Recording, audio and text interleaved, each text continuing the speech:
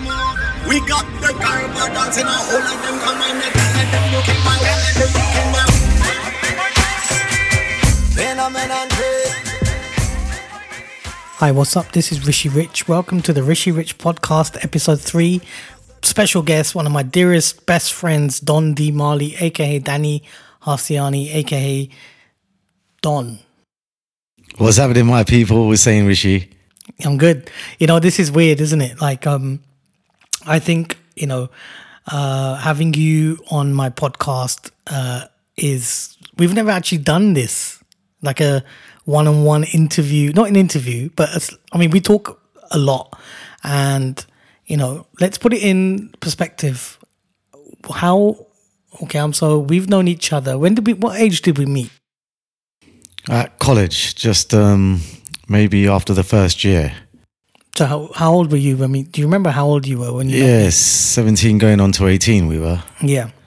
And I think that's when I came back from a massive wedding trip in Kenya with my family. And that's when I got in contact with you with the Too Cool. So I'm going to put it into like a story kind of line. So Don basically is, you know, one of the first, I think probably after Apache Indian, one of the first Asian reggae artists to come out of the UK. So when I was in this group called Too Cool, when I was a teenager, I remember working on an album called Bombay Jungle, and we needed a feature on it.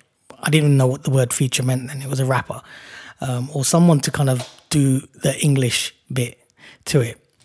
So a friend of mine said, look, I know this guy called Danny, and he goes to Green Hill College, which is now Harrow College, and, you know, just go and see him. And I remember we had met before in college, you know, and we'd met through some mutual friends. So when I turned up in Harrow, Harrow Weald, Belmont Circle, actually, he opened the door and he's like, what are you doing here? You know, you remember that? And I think I must have been 18.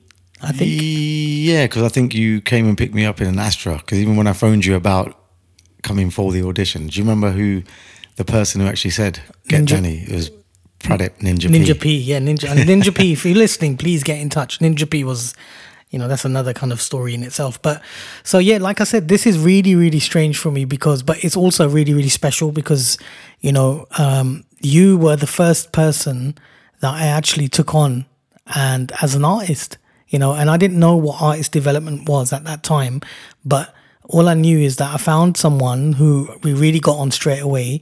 And, you know, if we look at 18, 28, 38, like 30 years coming up to now, we've known each other and we're like brothers, you know, and you're the first artist that I really kind of took on, you know, and we started working together. Go back to that time of how it was in working with Pankaj in the studio in Twyford Avenue, you know, in South Harrow, in that little garage studio. We were working on our stuff. Explain, like, let's get nostalgic here. I'll tell you what, it was something that was so surreal. Those kind of memories that I will cherish forever with Pankaj and Rishi, and being in this garage studio trying to do something that was new. Now, when I went to the studio, obviously I met Pankaj after the great release of Bombay Jungle, which was phenomenal. Apparently, you know, Audio Rec went crazy on the whole thing, that this remix thing was actually born. What song was it? Jungly Clear. And then, you know, I mean, to remix a song like that, which was probably out in the 1960s, maybe in the 50s. Yeah. Right? It was a very old traditional song. And then there was even a more traditional song on the flip side, Ure Jabba Jabba Zulfe Teri. I was like, how? But you did 3 mixes of it. You did a reggae mix, a jungle mix, and a Bhangra mix. Yeah. And I remember that. And I was like, you know, how did you churn this out? But obviously at my audition, it was phenomenal. And from there, the connection, I knew that this is going to be something phenomenal and that you are a phenomenal talent. When I saw you producing those musics in hybrid arts, by the way, which is hybrid arts. Yeah, I used to use an Atari ST with a calculator, trying to work out bars. And if anyone's followed us, you know, from that time, what came after that was, I personally think that was just, even now, I mean, I think you also get people coming up to the Love to Love series, which we create, which actually what Jotin from Audiorec, rest in peace, and Correct. you know, yourself, me, Pankaj, Funky Man wasn't involved in Love to Love 1 or 2, was he? No, we actually, just me, you and Pankaj actually summed the whole thing up. And then, because you then obviously, we understood about this artist management now after a couple of albums. So we said, we should be really introducing some new talent.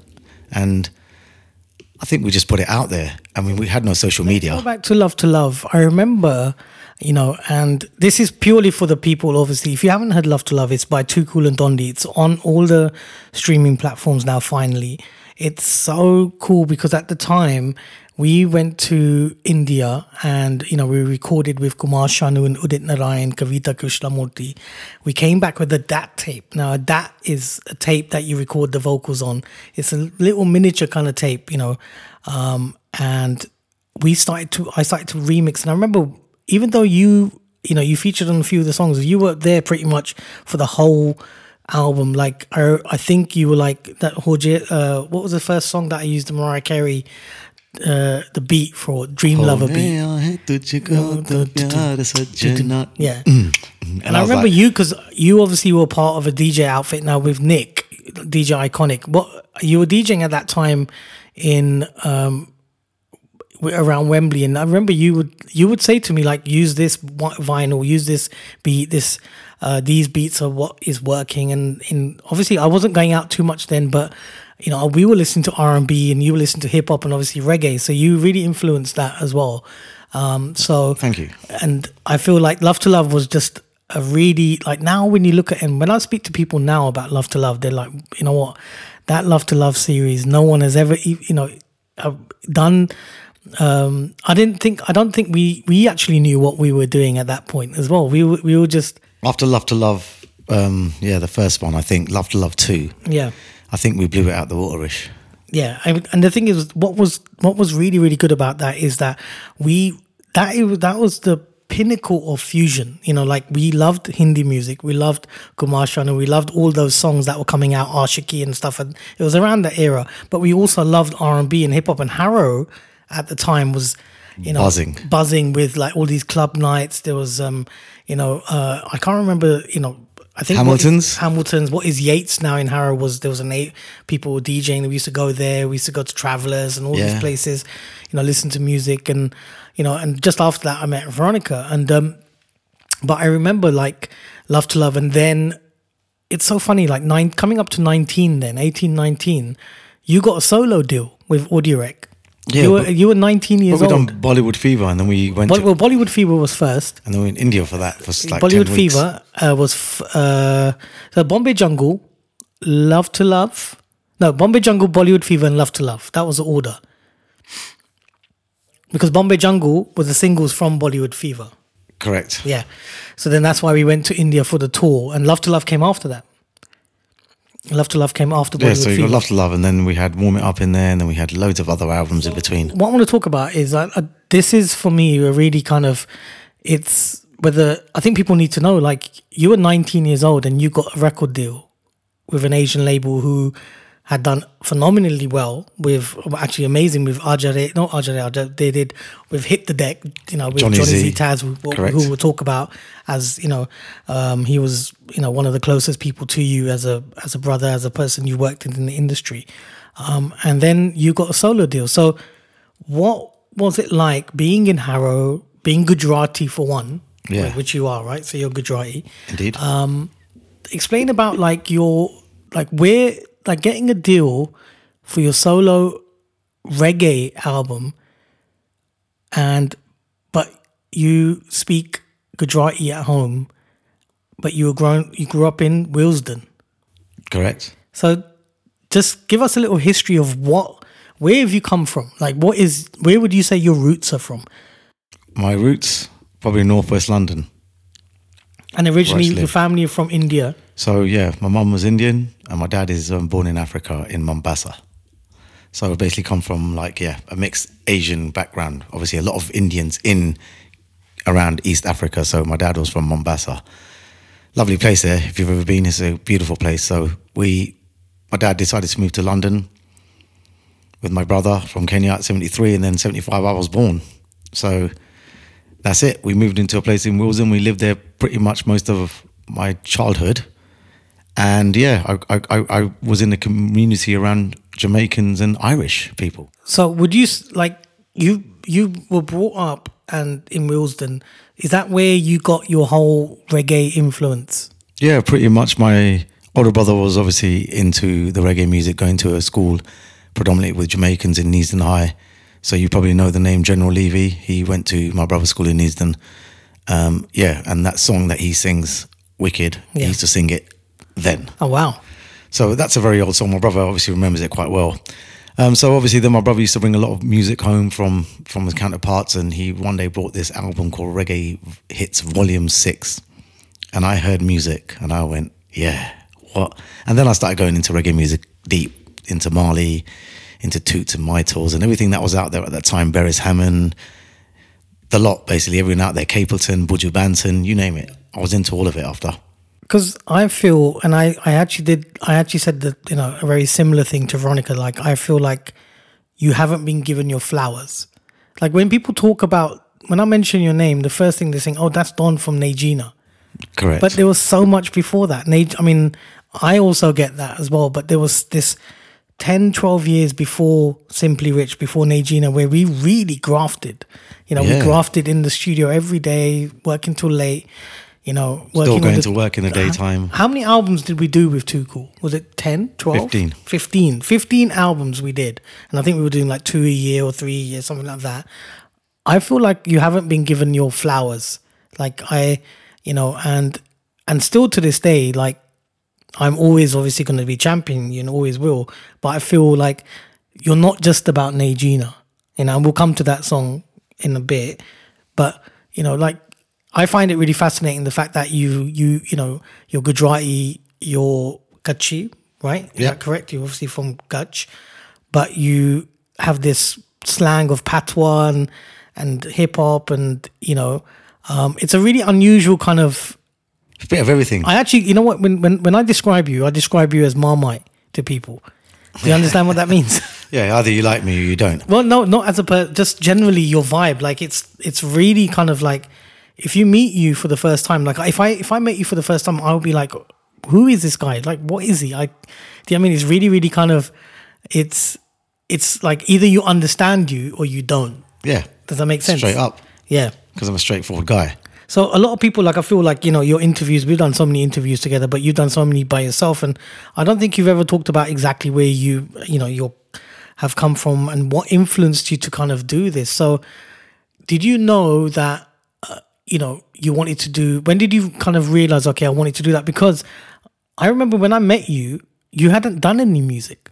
No.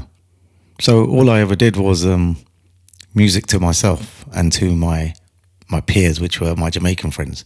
I never actually did it anywhere live or to a crowd, at weddings or anything. I just kept it in the houses where I went to, my Jamaican friends' houses. They will play some reggae music. They'll play some beats from Jamaica that were like, I was fascinated by them. I was like, how is that? What is that? Just an instrumental? What? There's no one singing on it? He goes, no, we sing on it. What do you mean we sing on it? So they do these kind of like reggae kind of melody things and patois, and it's all beautiful and the melody's amazing. And I should just sit there listening to them and thinking, you know, this is really cool. I used to obviously listen to reggae music with Bob Marley and everything there. Being around these guys, and when I'm around some, you know, certain casting of people, I try to, like, you know, become them, so you know they understand me a bit more. That's what I think, and I don't know why I think that. It's crazy. Chameleon. But yeah, so you know we did it, and then you know one day we're just sitting there and they were just doing something, and I just, you know, mumbled something under my tongue, and then one of my friends heard it and he goes, mate, did you just do that again? I'm like, no, I can't do that. He goes, listen, do it. Why are you so scared for? It's only us. We're not going and selling a record like the Marleys or anybody else. We're just doing it here for fun, mate. Yeah. Just do it, man. Yeah. Have a go, man. You know what melody came out of your mouth was phenomenal. Please just do it again. I remember when you came into the studio and we were working on Jungly, you know, that was the first time I met you actually in the studio. But I'd met you before briefly in Greenhill College. And then when you, give me a little bit of what you did. Like, what was the... Ooh. you know. But there was obviously more than that. Yeah, so that was the main bit that came out that was really sticking out, and that it was something that maybe an entire crowd, or at that time, thinking about how this would look. Was it that? That was Don D Marley. That was me. That was me, and just doing it myself. So Jungly. So what was your bit in Jungly? Do you remember? Me out there jungly, me come in honey, my them come and tell me, then tell me my name, say me nata, the original. You remember? So did you take it from there? Well, no, I didn't take the original nata from there. Salute UK Apache, but we probably ripped that a bit. Yeah, so we it's did. cool. We ripped quite a lot of stuff. We ripped a lot of stuff. I still do it myself now. But we did it, but you know, everybody brought into the buying of what we actually did, which was actually something that nobody was doing. And at the time of doing the remixes, the reason why the whole Too Cool and Don D outfit actually took off is because somebody who is a music fanatical like you, and you actually want your music to be heard. The one thing that I remember in the meeting that you said to Jotin was, I don't want to take it off the CD and rip the track.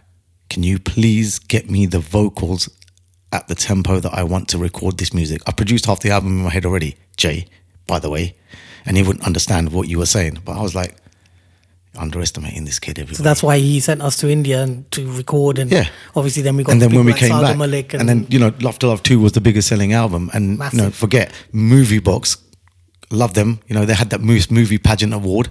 You know, and you were in India, and you know, we used to look alike so much because we were young. We had the same hairstyle, the same dress sense, everything.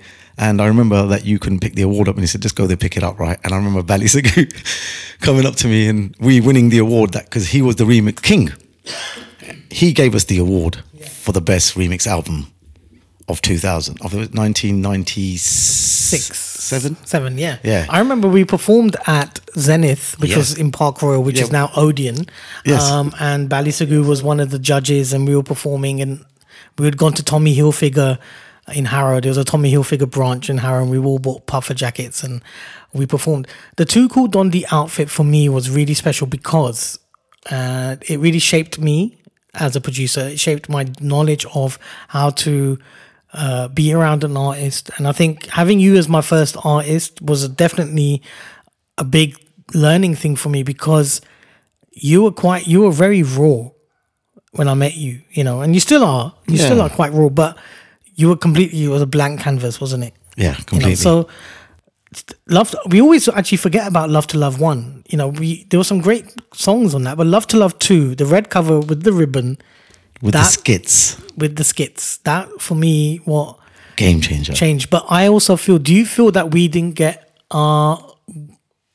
still didn't get a look in? I think what happened is in those days when we were making music, first and foremost, we didn't have the amount of social media that people can get their music out on right now. The internet was even invented when we started making music. It came out later. It was there. It was filtering in the background. Love to Love 1, Love to Love 2 was massive. It was such a big album for us, and I think the whole of Harrow was behind that, in West London. I think I remember speaking to Jotin on our last occasion when we were actually with him. He said we'd crossed literally nearly 500,000 units. Right. So let's go back to that 500,000 units, cassettes and vinyls and CDs.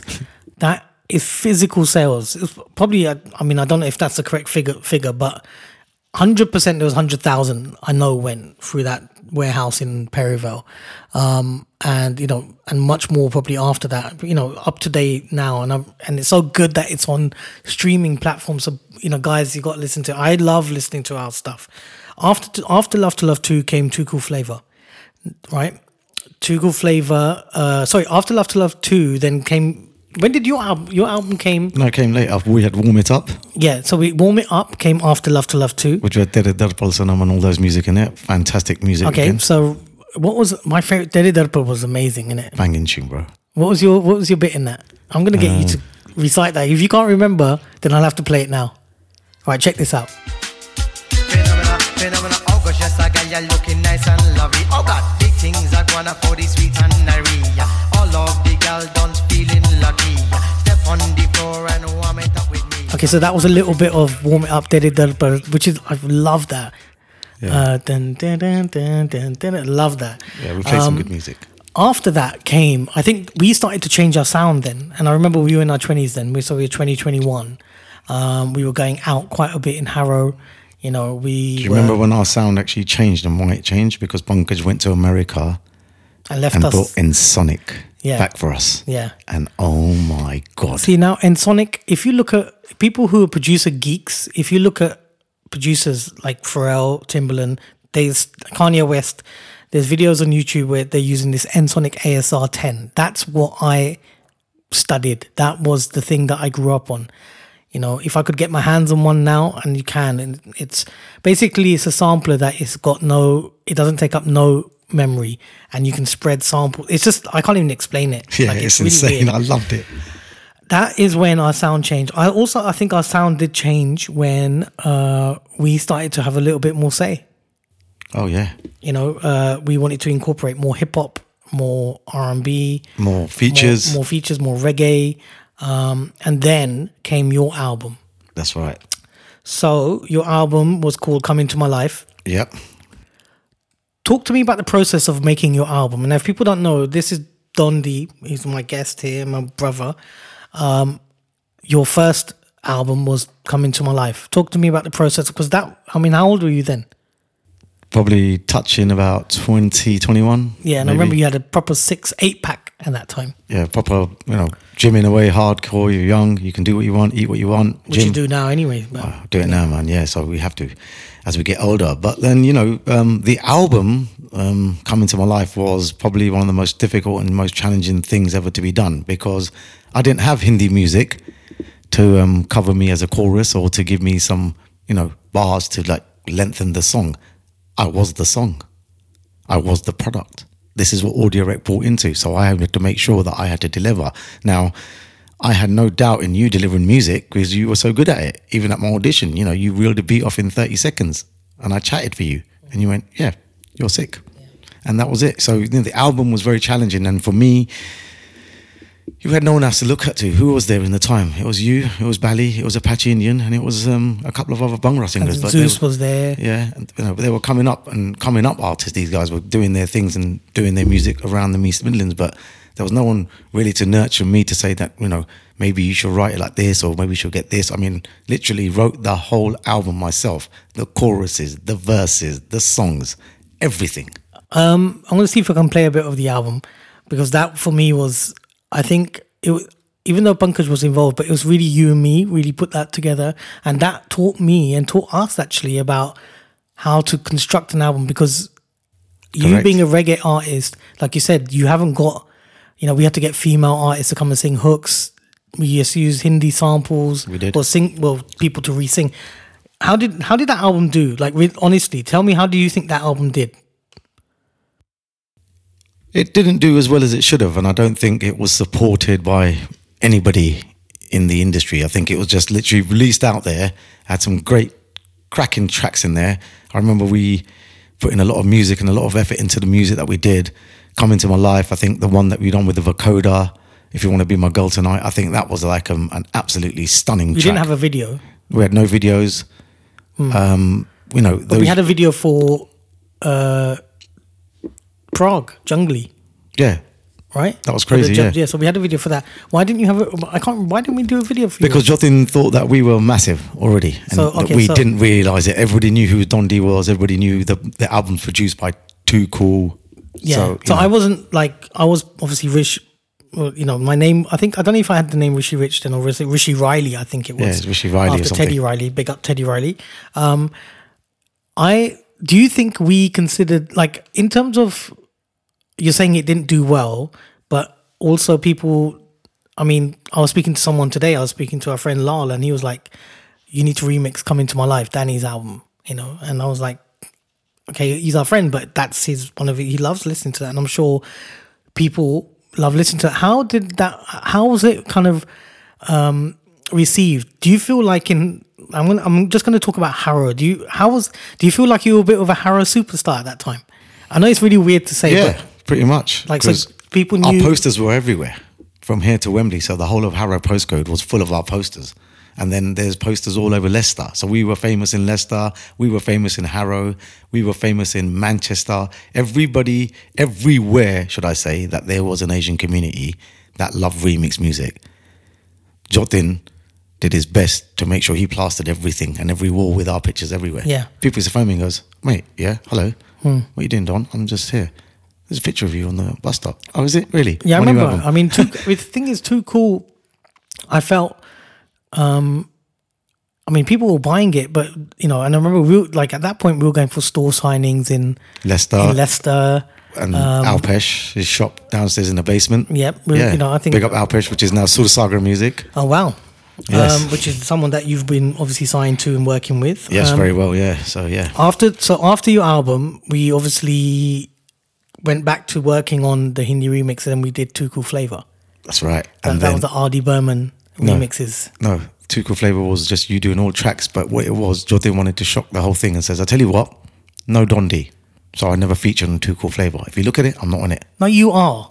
Look at Too Cool Flavor. Gulabi Aake. No, that's in... Not that's Too in Cool Flavor. Classic Cuts. Sorry. I'm getting really messed up here. Too Cool Flavor came before your album.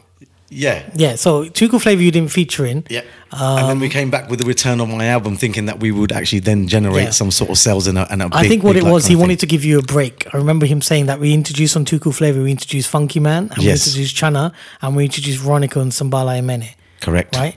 And then we went on and did your album. And then after your album, we did another Love to Love 3, the blue cover. Yes, correct, yeah. Is that correct? Yeah, with Gosh Dum, would you say on there? Yeah, so we all did that. And then I think one of my favorites that I think we did as a collective, Too Cool and Don D, was Too Cool Flavor. Classic Cuts, R.D. Berman.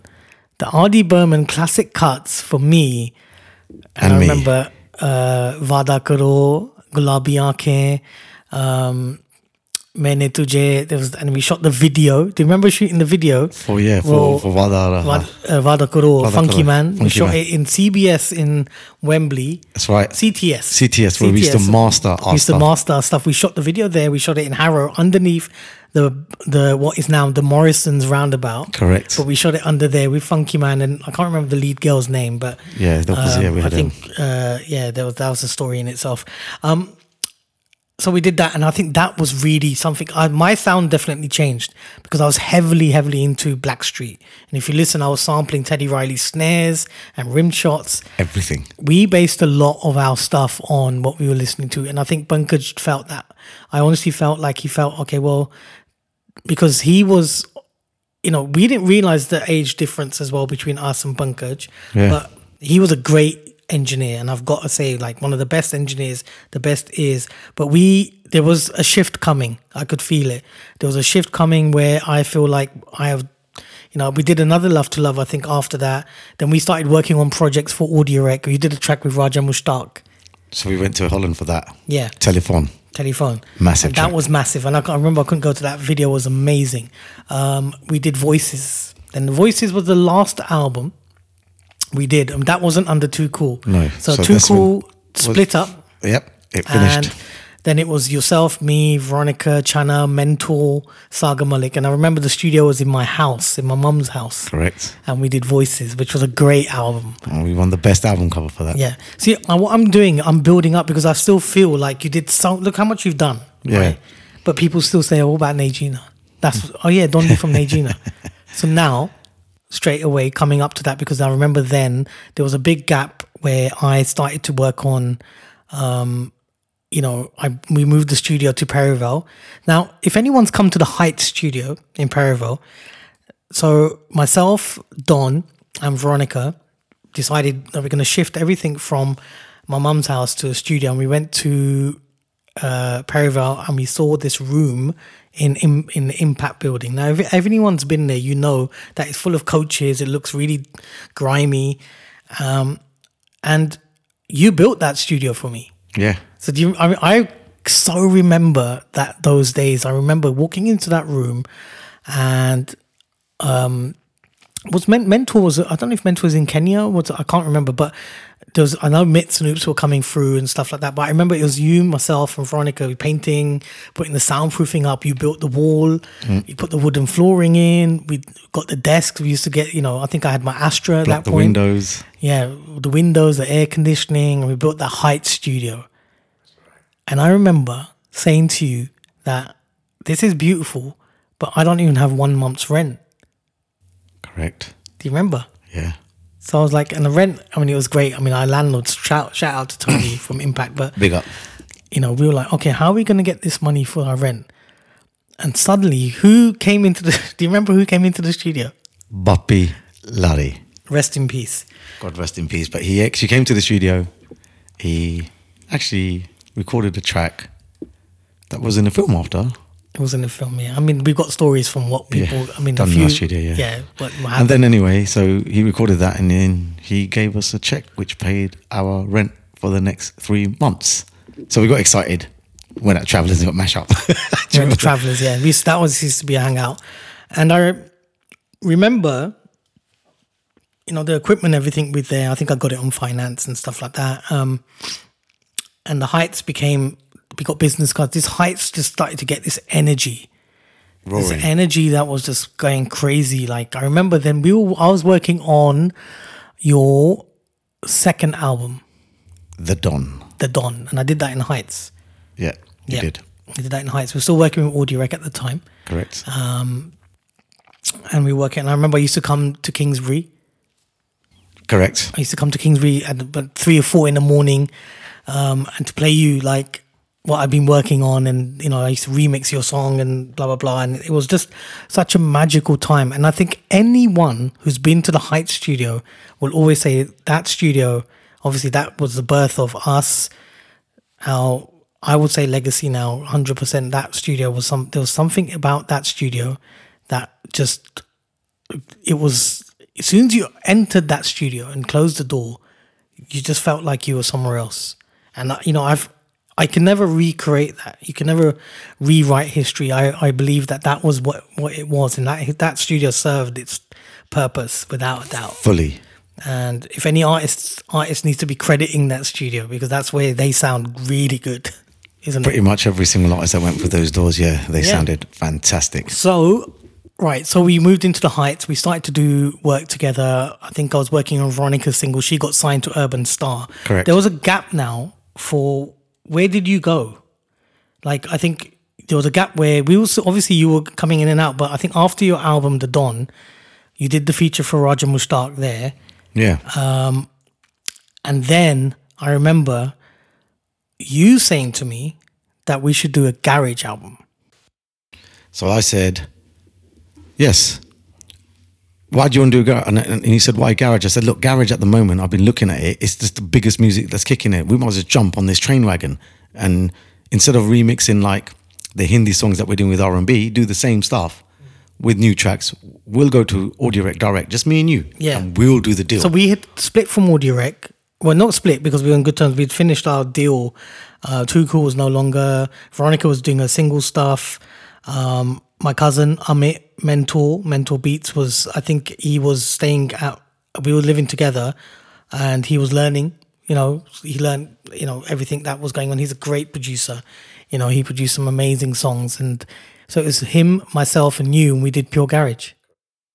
Now, Pure Garage for me was an album where I think we started to ruffle some feathers with people like, what the hell? And our first single, the first song, Sonu Nigam.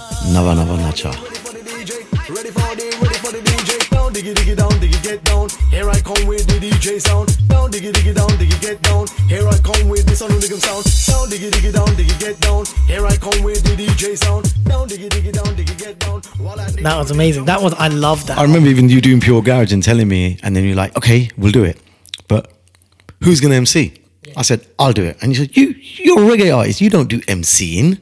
And then I said, okay, I'll do an audition for it. Then you said, okay, audition for it. And I remember you... I did not make you audition for Pure Garage. But I swear to you, right, you got to...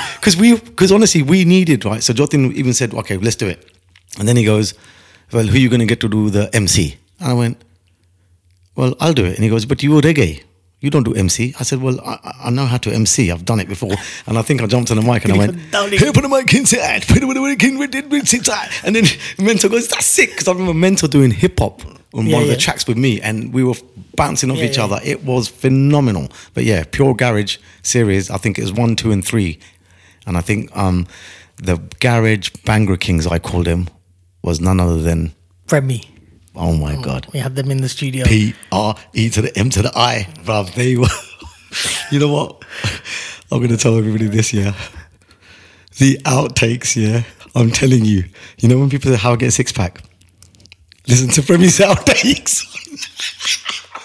The Pure Garage albums were really special. 1 and 2 and 3, I think we did. I think they were all fantastic. I think we just, again, we got a lot of new MCs, like MC Striker came into it with Kartik and everybody, and I think Kartik and them lot started producing something along with Mentor. Yeah, so Kartik came on board on Pure Garage 2 and 3, I think we did as well. Yeah, that's right.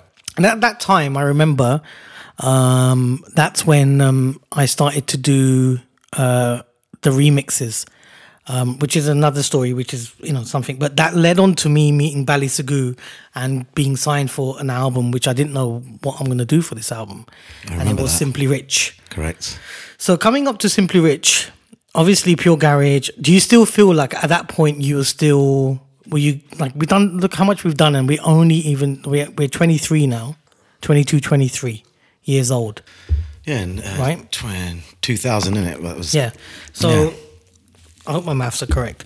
But Simply Rich, now, at this time, you've done so much. You've done Love to Love 1, 2, 3, Pure Garage 1, 2, 3, Don D, 2 albums, 2 singles, Raja Mushtaq, worked with all these people. What was your situation like in your community, which we'll talk about, but you were still the only Gujarati that was doing that, and it was obviously chaos, but he was doing complete reggae stuff, which he's amazing. But I think how did your community, were you known in your community? Yeah, I was known through my community, through my family, and people knew of us because of the interviews on ZTV, and we were everywhere, posters. So my whole community knew exactly who I was. Obviously, my dad being quite affluent as well in the community, so people actually knew who I was. What they didn't do is really support my music, really. So there was no really things like, getting shows or doing anything for anybody. I got a lot of videos sent of the, people actually entering with, I think somebody entered with Chahe Koi Mujhe Jangli Kahe as part of their wedding entrance song. But yeah, no one actually ever... I mean, you are quite vocal, well, let's be honest. I mean, I don't know, sometimes I think randomly I will see I'm not going to say rant, but I'll say you're emotional. You are very emotional. I know that because I've known you, most of my life. Yeah. You've talked about how your community haven't supported you. And this is obviously now coming up to Simply Rich. Najina was the last song that I did on my album. And that's when I discovered, I met Juggy through a friend. And we did an R&B version. I'm just going to speed this thing up because this, I don't want to talk about too much about that because that's something that I can actually expand on, and play music from Simply Rich. But I remember I did an R&B version of Najina, and I wanted to do like a fusion pop desi kind of version, which was my sound, and I was developing this sound. And I had the vocals for Juggy anyway, because for the R&B version. And I asked you, I called you up, said, can you feature on this? Before we do that, give me a vibe from Najina. Me say, gal in a ride in a remix. Ha! The Richie ride in a remix. And it was born. I mean, that was a turning point for me, for you, definitely for Juggy. Massive track for Juggy. Huge. I mean, that's what launched him. Completely. His career was... And I remember doing the video and he didn't want to come for the video shoot. We had to force Bally had to call him. Yep.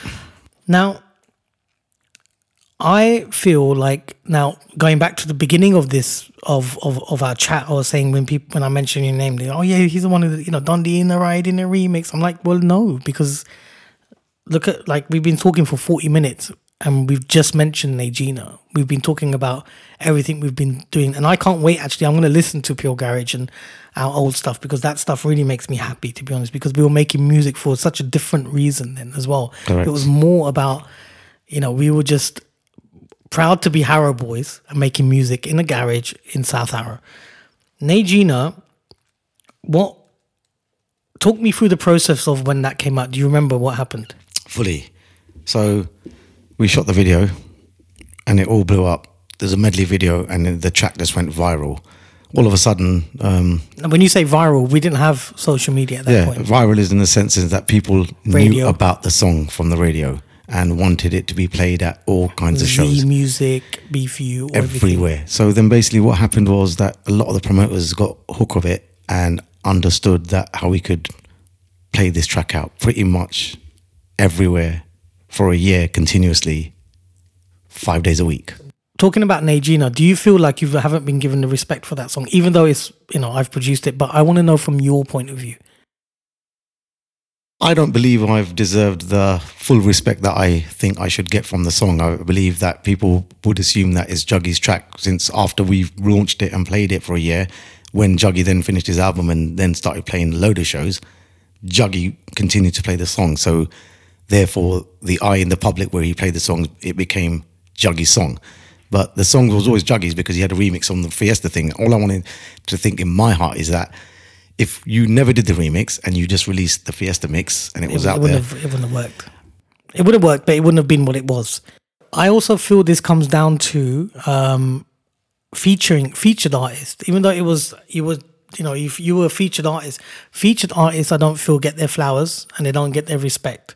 And I remember us going to all the gigs together, yes. And you were there, and then slowly the gigs just, even I came out of because I was never into gigs.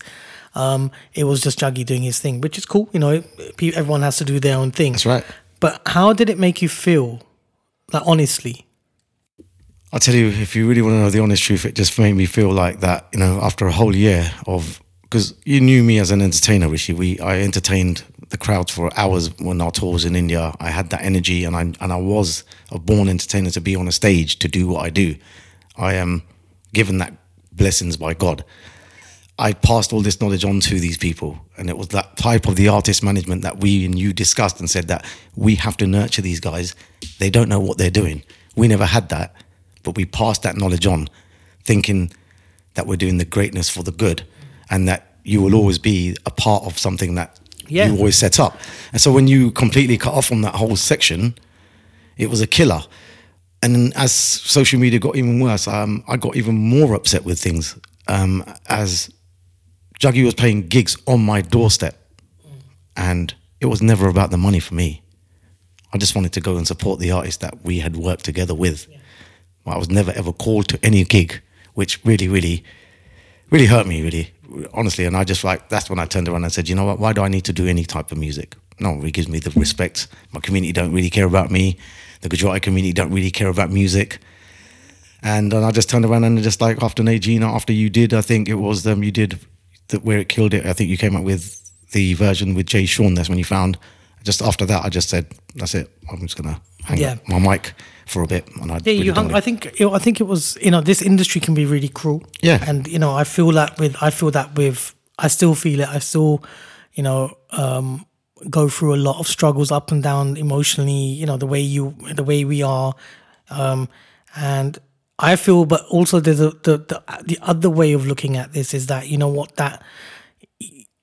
we've laid such a great groundwork for people, and you've done, you've been so parallel to my journey, and I think those times that we had, the 2 cool times for me were like the best times, because like I said, and I'll say it again and I'll say it again, is we were just making music. Correct. There was a business side, but we weren't even getting paid that much. No. But it was just making music in this little garage, and we were just creating something. And I feel like maybe we were too ahead of our time, but you know what? I'd rather be too ahead of my time than follow the time.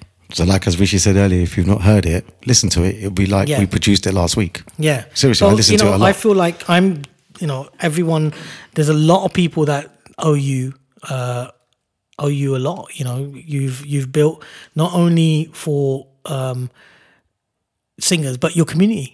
I think Najina came out, and I think you became like a Gujarati superstar in your community. Like, Correct. What was it like when you used to go to weddings and stuff? And I'm sure they used to get on stage and start performing and stuff. Yeah, I've seen you. I've been there with you. Brilliant. It was like overwhelming that when I went to an event like a wedding or something where people saw me, they'd be like, "Oh, I can't believe you're here." I go, "Well, it is a very close wedding. I have to be here. So I don't want to. No, it's not. I don't want to be here, but yeah, I've got to come and support my family, and I do family things. Yeah. I know you see me on TV."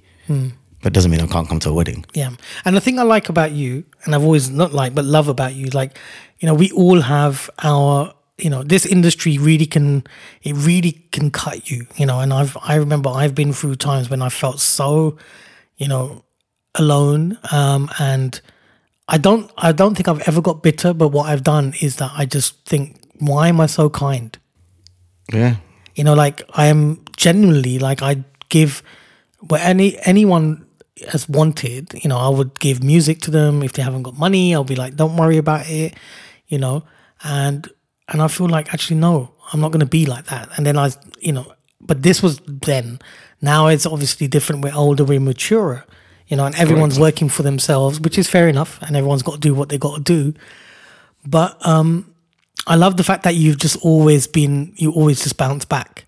I mean, you had, you also, again, recently, a few years ago, you came back with, obviously you did the stuff with M2K, which was great, and you featured on their stuff.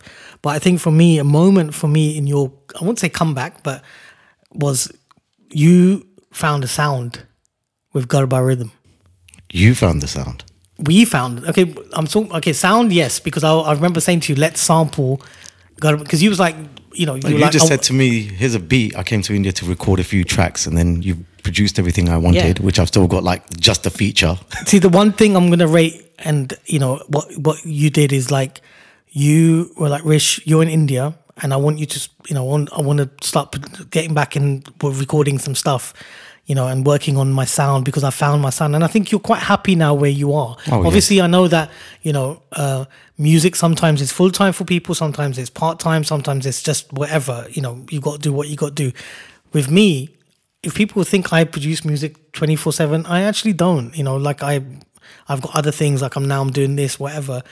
And I feel like what I rate is that you actually got a ticket and came to India, and actually we talk about, before India, you came to Atlanta to see me and lived with Teddy Riley and myself, and at that time, which was that we didn't do any music then, actually. That was just to come see your brother. But India was, you came and caught flight, and we recorded 5-6 songs, and Garba Rhythm was part of that as well. And I think Garba Rhythm, the right people supported it, and the people that really understood that sound. And I think you've created something which is totally, you own that sound. No one can do reggae, Garba, fusion without saying you did it. Yeah, there's a lot of it now. And so how many rhythms, Garba rhythms, are we in now? We're in 3. So when's the 4th? It's going to be this year, Navratri. We're not going to disappoint. That's great. Never. Good. It's the sound that I found. Look, I've been looking for ages, yeah? From reggae to even singing reggae music and trying to get that kind of vocal, training my vocals and doing that. It's all good. I can do it all. But the sound from Gujarat that I have actually found, it's brilliant. I'm constantly thinking of stuff that I've done probably maybe 30 years ago. I could probably relive all of that again easily with the sound of Gujarat and Garba music, my folk music. So in and amongst Najina, you did something with Jinx. Correct. Now, do you remember the song? Yes, Rang. Rang. Correct. Let's play a bit.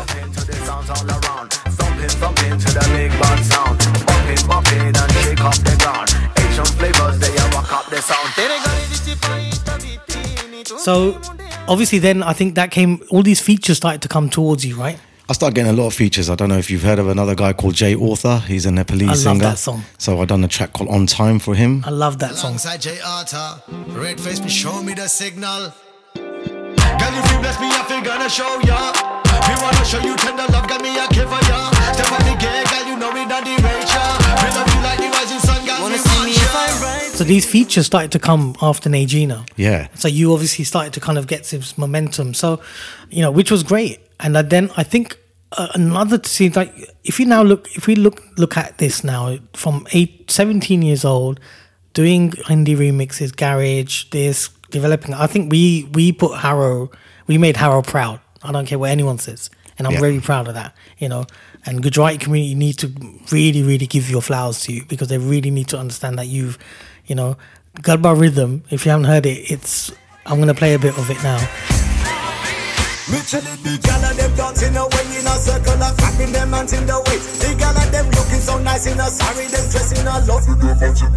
We got the girl Bermuda dancing a whole of them come and the gal and them looking my way. It took me to me to me. But it's one of those things where you are rapping or you're chatting. I mean, how would you say patois? But then you're doing reggae. you're actually in good. You're rapping in Gujarati as well, which is phenomenal when I did it. And yeah, I was like, I was ecstatic actually when you put the Fadaka rhythm and you put it all together. And when I heard the Gujarati lyrics come out so positively good and clean, I was like, yes. Yeah, and I loved Garba 2 was really good. I remember I was playing 1, 2, and 3 to Mitz actually, and he was like, I love 2. I love 1, but I love 3. So my favorite is 3. But you know, a lot of people, they love 2. Yeah. Because of that dancehall-y flex. It's actually got it's the most minimalistic Gujarati in it. It's only the chorus that we put, really, literally. Yeah. Now that was good. Well, you know what? I am looking forward to Garba 4, and you know, that's something which I feel we want to do. And I kind of think, and I did hear it from you actually, that you want to work on an album. Yes, I'm going to be working hopefully on a Gujarati album. Yeah. Full folk album. It's going to be reggae. With your fusion, right? Yeah, with fusion of reggae music. I will have a few features here and there of some people that I've already got lined up, and hopefully that we can work it together. I'll be doing this with hopefully under the Surasagar wing. Under Alpesh is a fantastic thing. So Gujarati music is coming up, and we're here. All the Gujarati musicians, from Himi to the people putting on the shows, down from the Red Lotus people events and Priti Patel. These are all Gujarati folk singers, and they're actually putting on fantastic shows all over. And hopefully, not in the too near distant future. If I can get it organised in the near future, then the one thing I would like to do is with Rishi Rich. This will be a full-on tour. It won't be no dinner and dance and nothing like that. It'll be a full concert. The Too Cool tour. The live Too Cool tour. Rishi Rich, Don D. We're going to try and get Veronica and everybody that featured on the album for maybe a couple of shows, and we won't do it again. Yeah, no, that would be great. I mean, that would be really cool. We also need to talk about when you came to India that time, I got you to record some bits, which ended up being on Hello Charlie with Kirani. So you did that, which was great. So you did, I love that. I think that was the introduction of garage music to India.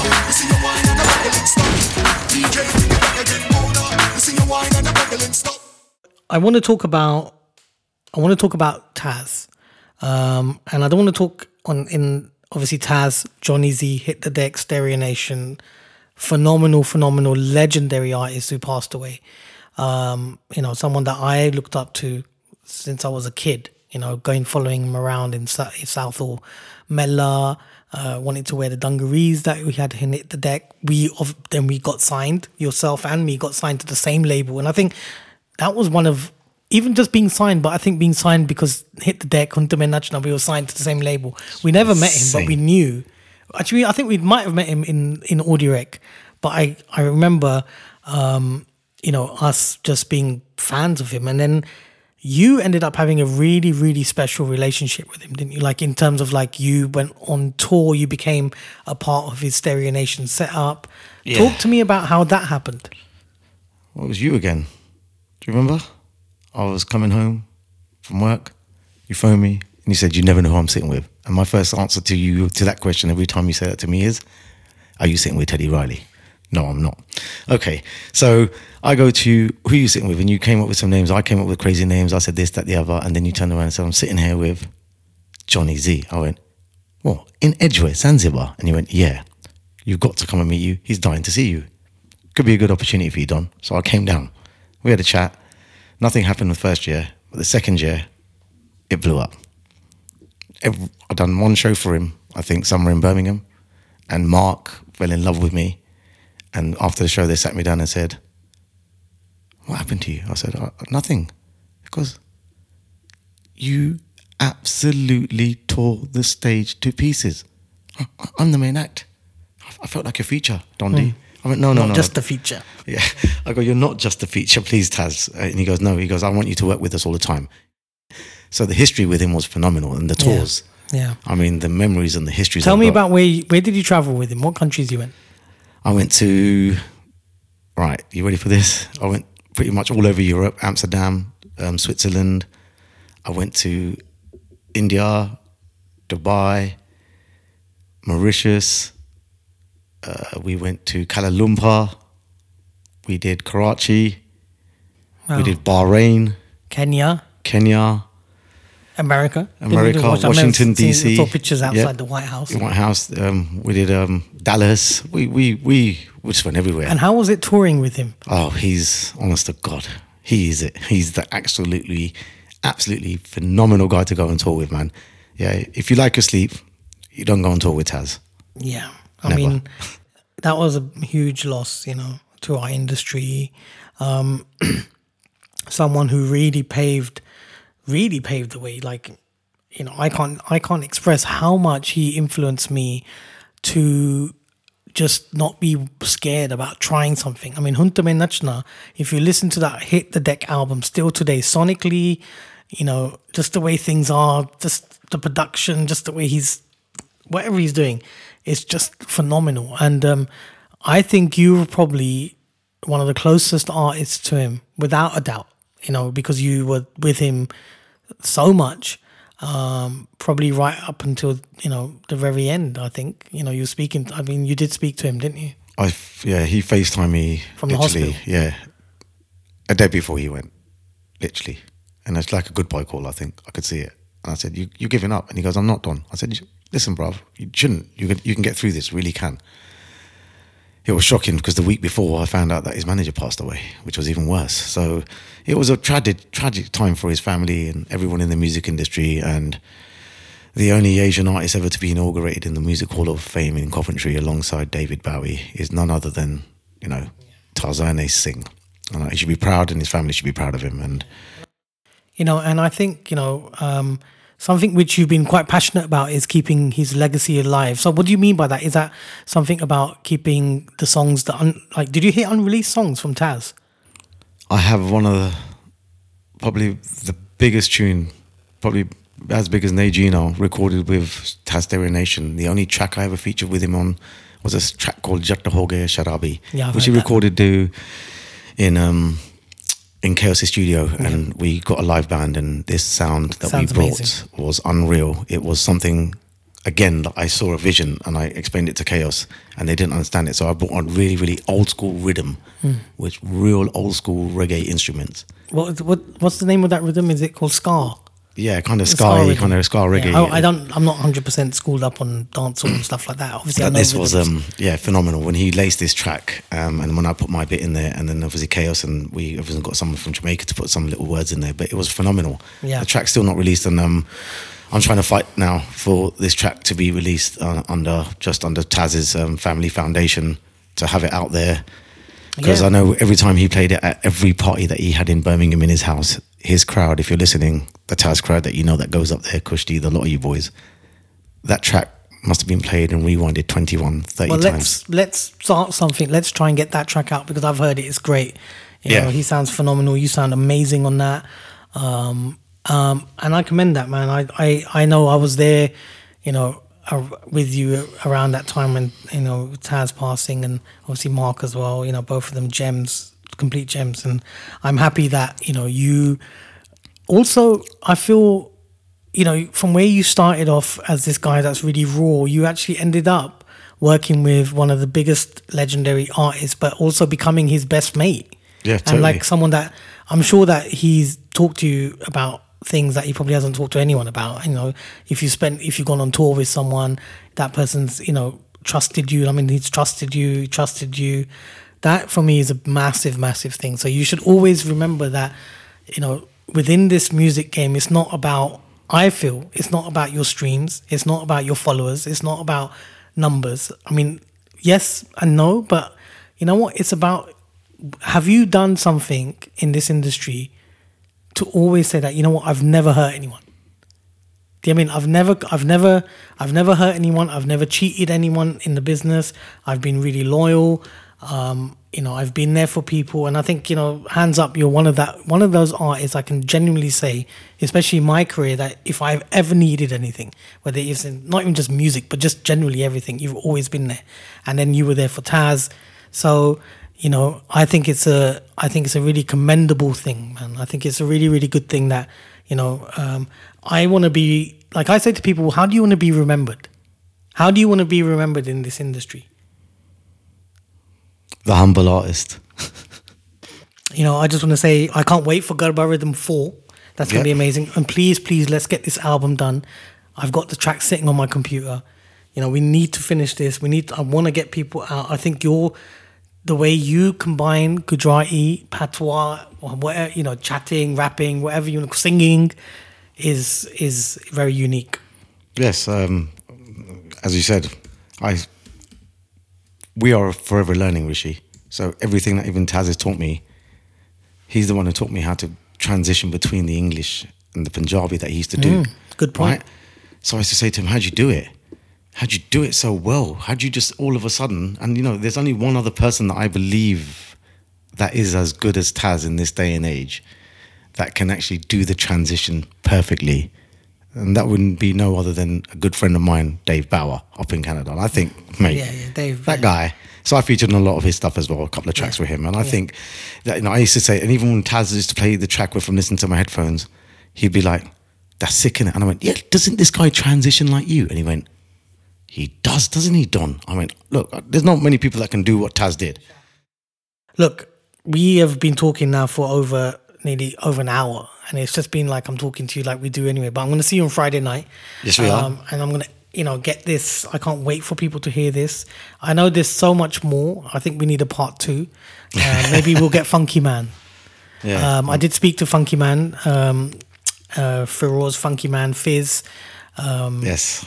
Let's get Funky Man in, and let's the 3 of us. And maybe, you know what? Let's get Pankaj.